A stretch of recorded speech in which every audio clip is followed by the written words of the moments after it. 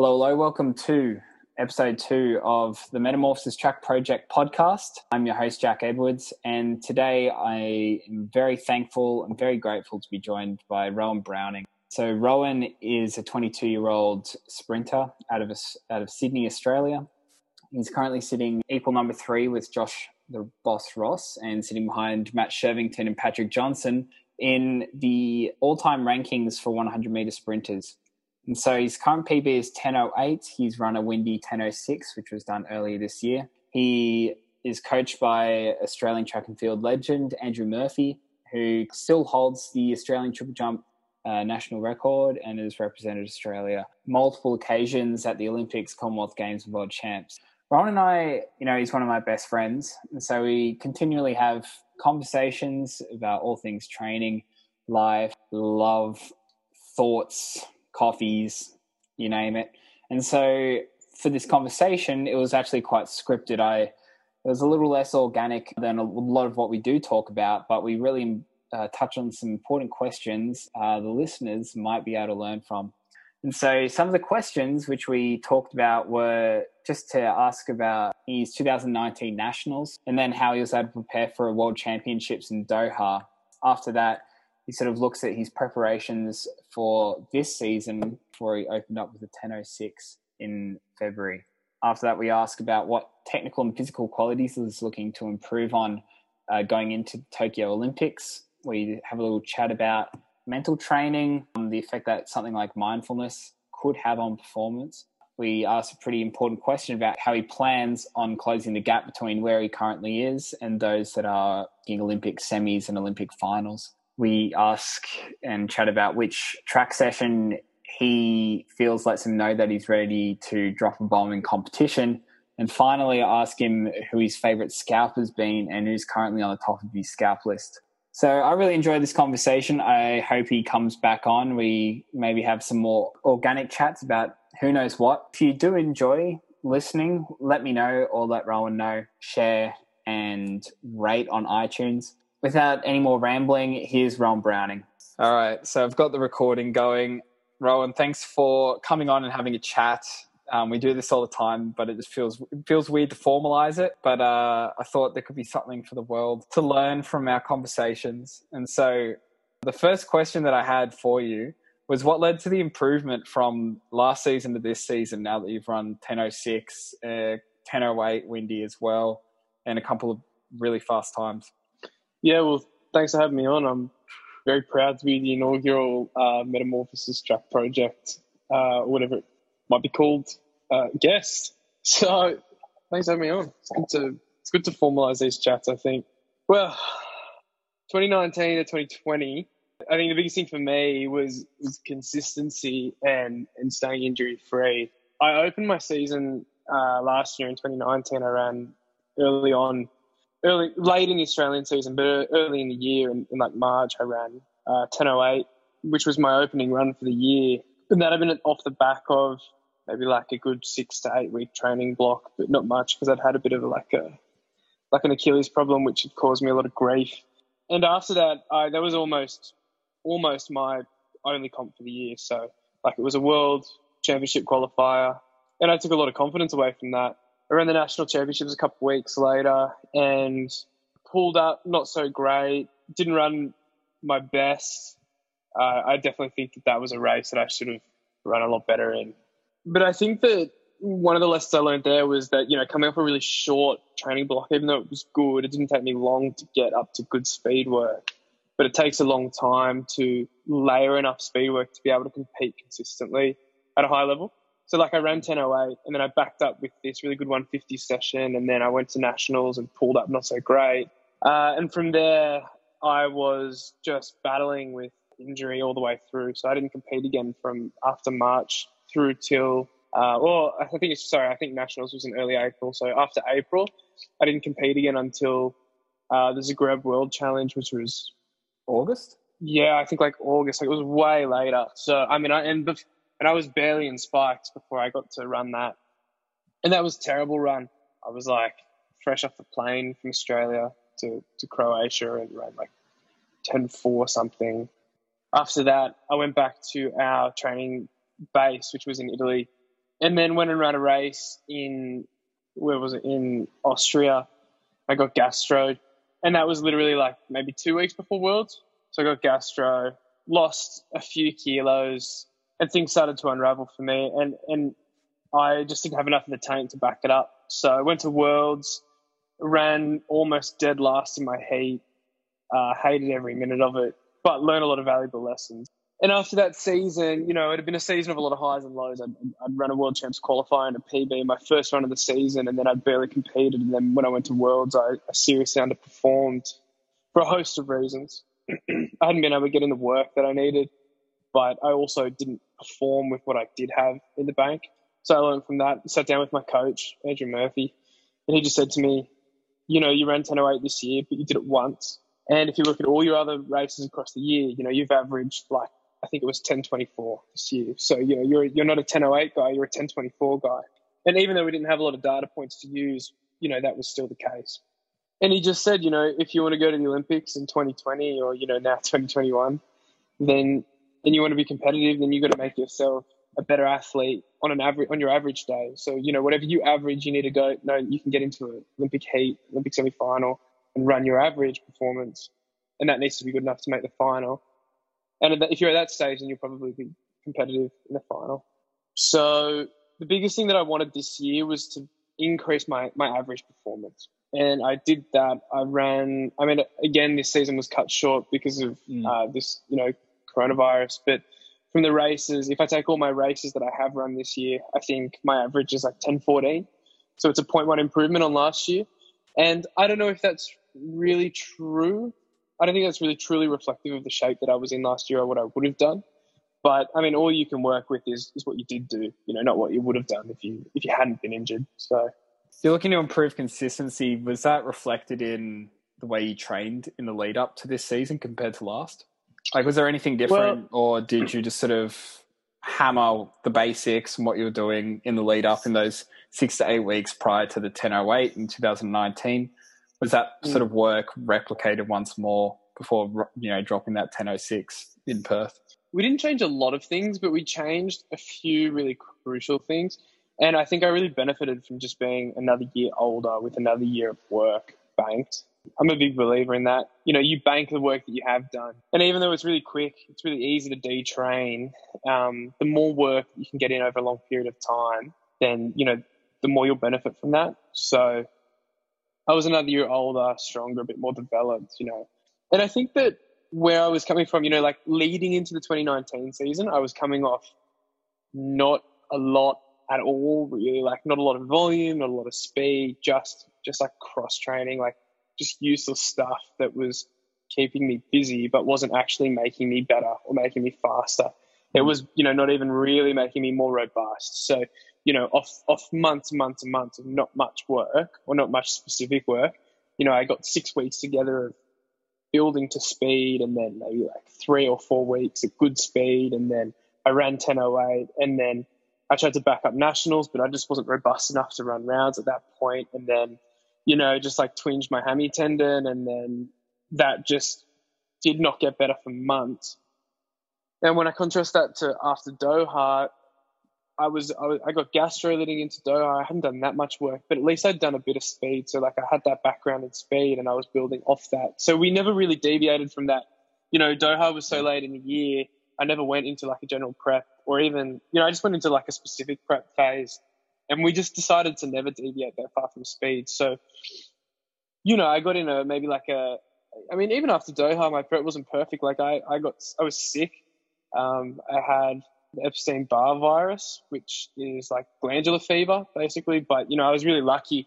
I avoided all the chronic sort of fatigue symptoms and that sort of thing. So I actually didn't get it that bad. But I was sick enough with like really bad tonsillitis as well. And I missed at least 1 or 2 weeks of training towards the end of last year. I just think that I benefited from having not deviated too far from speed. It didn't take me long to get back there. I don't know if that's just the sort of athlete that I am or the way that we train, but it's definitely the way that we train, Yeah. That idea that you should never be more than 6 weeks away from a PB. I remember Murph saying that to me years ago, and like it was just the best thing to ever hear. Like sprinters need to be sprinters all the time. Yeah. And like you can still, you can still do work. Like I've run I ran one 400 a few years ago at Sydney, and I ran you ran Sydney, 300. and I ran a 350 meter race. But like I ran like 47.1, which is not something amazing, but it's all right. I think I could run a much better 400. I mean, I was way overweight then. I was way overweight, and all I did was just gas it for as hard as I could for as long as I could. And then I had the bear on my back at the 350 and I was struggling. And I think anybody who saw that race thought it was hilarious. But, I think the one of the things I learned that year was that, you got to get through work. You got to be fit. And the best sprinters are, they're not just 60 guys or just 200 guys. They can run a good 60. They can run a good 100. They can run a good 200. Maybe they can stretch that out to 400. But it starts to drop off. Like the benefit starts to drop off at that point. Going forward, have you and Murph sat down and, pondered what technical or physical qualities are you looking to improve on? I think you can always work on your dorsiflexion. That's so major, especially with Murph, who comes from a jumps background, just ripping that dorsiflexion. And Tiban, so important, but so niche. Yeah. But I mean, so dorsiflexion stuff, technically, I need to get away from running. I need to technically improve my cleans, my power cleans a lot, because I'm a really terrible Olympic lifter. I just have really bad range, mobility, and I'm trying to work on that. But I think also over the years, I've just motor pattern, bad patterning where I just try and muscle lift. And consequently, I have all these really weird sort of wigged out stats. I can hang clean more than I can clean from the ground, which is just stupid. It doesn't make sense. I think it probably just reflects your physical qualities pretty well. And you've got super stiff ankles and hard pulling from the ground and stuff. So it might be there. So for you, you're looking from a physical standpoint, generally becoming a better athlete, more mobile, maybe through your thoracic, so you can clean a little bit better. Looking at your feet for dorsiflexion. When it comes to your 100, is there anything from a technical standpoint or even a strategic standpoint which you're looking to develop on in your racing? There's a few things I want to play around with, and I've worked on with my biomechanist out of NSWIS as well. Filling around with my block setup to be a bit more efficient. And another one is just patience through the acceleration so that I don't sort of cannibalize the last 40 meters of the race, right? Because I'm up so early in the race, I've hit top speed, and then I'm trying to hold that for 60 meters, which is just too difficult. So trying to figure out the optimal effort, I guess, throughout the race, what that looks like, bearing in mind that it is a maximal exertion the whole way. Yeah. I heard a couple of days ago that there are just different postures appropriate for different times of the race. Yeah, I mean, it's just that classic, you want to be like an airplane taking off, and then you just want to be as tall as possible and getting back under your hip. Yeah, 100%. And then a few months ago, sort of out of the blue, you called me and just started asking me about mental training, about mindfulness. And I was wondering if you've had any development or experience or understanding of what the effect of a mental state has on performance, or what sort of things you've played around, and whether you think it's been effective or how you could see it being a part of your training and performance going forward. Yeah, I mean, I think that the mental side is huge. I think that's in a competitive environment. That's one of the things that distinguishes, the guys who really succeed from the guys who don't, especially in that really cutthroat championship environment environment where it's all on the line. And if you leave a little too early, then you false start and you're walking home, you leave a little too late, then, you just run yourself out of the race, right? So it's a really tough event, the 100 meters. It's a really tough event mentally. It's hard to get to the track and be there for hours preparing and warming up for 10 seconds worth of effort. In some ways, I actually think that it's tougher to run a one-off race than it is to run, mentally, it's tougher to run a one-off race than it is to run a championship, because at least at a championship, you have the luxury of sort of easing into the heats and the semi and the final, so particularly at a national level. You kind of have the opportunity to just feel it out, whereas at a Grand Prix meet, you don't. It's just all on the line for that, that one race. And for the big bucks. For the big bucks, especially in Australia. Yeah, cashing in. You want to know like what, like specifically, like what sort of tools and things? Yeah, what have you been playing around with? I've been reading a lot of books on psychology. I found that really interesting. And just like mind frame, mental state, mindfulness, like that sort of self awareness that you have and your ability to manipulate your own mood and emotions and feelings. I heard a really interesting podcast with Justin Gatlin once where he talked about how the first time he ever ran sub 10, he really linked his performance to emotion. He deliberately got himself really angry or like really fired up and emotional before the race and went out and ran his first ever sub 10. And I think that everybody's different. I think people need to figure out what works for them, right? Like some people that's going to work, and for other people that's just going to destabilize them too much and create a lot of uncertainty and fluctuation in their race. But I think that where mindfulness can be really helpful is at training, knowing sort of when to apply yourself, how you're feeling. That self-awareness is so important for an athlete. Like, how's your body feeling? What are you doing? And then in a competition, to be able to be so solely focused on yourself that you really run your own race. Because, there are guys out there who will never, ever lead from the front, and their whole race plan is just to run guys down. That's not necessarily how I run my race, but I got a lot of admiration for that, because I think that must be really difficult to be a guy who knows, like, to have that patience and that self-confidence to know, like, these guys might get out ahead of me, but I'm going to reel them in. And I think that's a skill in itself that requires practicing. And a lot of balls. A lot of balls. I don't think I could do that either. I've got a couple more questions. Yeah. Now that you're in that like 10-0 sort of bracket, what do you think is going to close the gap between yourself and the guys making Olympic semis and finals? Workload.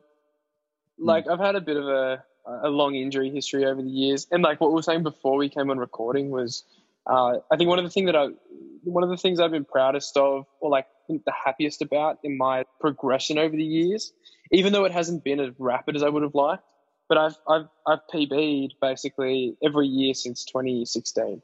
But every year since 2016, almost, I've had an injury that severely impeded my preparation. So, like, I just know that if I can stay injury-free, train consistently, and turn that 6-week block or that 10-week block, like a 20-week block, or 50 weeks of consecutive training and competition without injury, then like that's when you start to see these major breakthroughs. So I know that from where I am now as and I'll call myself a 10-14 guy because that was my season average this year across all my races. Like, I think I need to make that average nearly like 1% better, because that'd take me down to about 10.04. So if I'm like a 10.04 guy as an average, that'd just about make a final. Like, that would have made the final in Doha easily. And I think that would have just about made a final in a lot of championship races over the years. And if that's your average 10.04, then ideally you can lift a little bit at that major. You can be confident that you'll get there, and then you can be confident that you have it in you to lift in the final. Yeah, and then you can play around with positive standard deviations. You could maybe go 0.1 quicker or something like that on a good day. For sure, yeah. And it's also like conditional on conditions and things. But so like if I can improve 1% on my average, then I am like a really world class 100-meter guy. If I can improve 2% on my average, then you start to get in a pretty like rarefied air. But the hardest thing in this sport is how to improve by a percent. Where do you find 1%? Like, when people talk about 1%ers, that's not really true. It's more like the little things that you do aren't 1%ers. They're like the 0.01%ers. You know what I mean? And they add up to 1%. Yeah, exactly. So it's pretty awesome feeling to have, I guess, is that you're like 1% away from being world class. I think but I think like to make up that 1%, like you just have to become a head case. Yeah, you just have to obsess. Yeah. Sure, like you just have to obsess over those little things and get through the workload, which takes time. Like like traditionally I've worked in this like 10-day program where it'll take me 10 days to get through 3 track sessions, which is pretty, like, that's not great. A lot of guys out there, some of the guys who are best in the world are running on the track like 4 times a week, let alone 3 every 10 days. So, how can I get to that level? Well, I'm just haven't been that exposed to a lot of load over the years because we've tried to be like, I guess in Australia, we just don't have the luxury of being able to like flog athletes and see who survives like some other countries can. So, like Murph's taken a much slower, more conservative approach with me where he's tried to like nurture me to make sure that I don't break down. And, there have been times where we've walked that fine line and then we've just crossed it and we've made mistakes, but we've learned from them and I've improved every year. So, I'm pretty happy with how things are going. Yeah, awesome. Well, I got two more questions. First one is there a single track session which lets you know that you can drop a bomb in competition? Yeah, well, like our classic sort of speed session would be like 60-meter sprints, so however that might be, it depends on the day, it depends on how fast I'm running, because as soon as that quality drops off, we walk away from the session because you stop achieving what you're setting out to achieve. So 60-meter sprints, I know that if I can hit a certain hand time, which is consistent by Murph, then I know that'll be good shape. Consistent by Murph's pretty important asterisk. Yeah, like it's so far off, right? Like like sub 6 seconds. but it's consistent. The point is, it's consistent. So it doesn't matter what the time is. It just matters what it is relative to what it has been in the past. Exactly. And my final question for you: what's your favorite scalp been so far, and who's currently on top of your scalp list? Oh, I should have given this more thought. Okay, I think my favourite scout would have to be... Do you have an answer for this on my behalf as well? I've got a name. I've got a name in my head for your favourite scalp. Who's currently on top of your scalp list? I have no idea. I could make a prediction for both. Yeah, make a prediction. I think Harry AA is as a favourite scalp just because he's a personality and has a weapon, massive pecs. And on your scalp list, I would have thought redemption for Eddie Nikisha would have been nice, but I'm not sure. Yeah, they're actually both pretty good. Pretty good guesses. I actually would say my favourite scout is Jack Hale because I've held it since 2015. I like having that one on the mantle. Yeah, up on the up on the headpiece just there. Yeah. And who's on top of your scalp? That's right. For every time people walk into the house, they see it there, framed. And in terms of top of the scalp list, I don't know. Like I don't really like. I guess I'd never go into a race thinking, like I want to beat one guy here. Like, you just run the race to win. So everybody in the world is top of my scalp list. Cop out answer. I won't accept it going forward, but I'm fine with that for the time being. But all right, well then I'll just say what you said then. Yeah. Okay. Well, thanks a lot for the chat, and everyone get around Rowan going forward for Tokyo whenever that happens. Thanks a lot. Thanks, mate.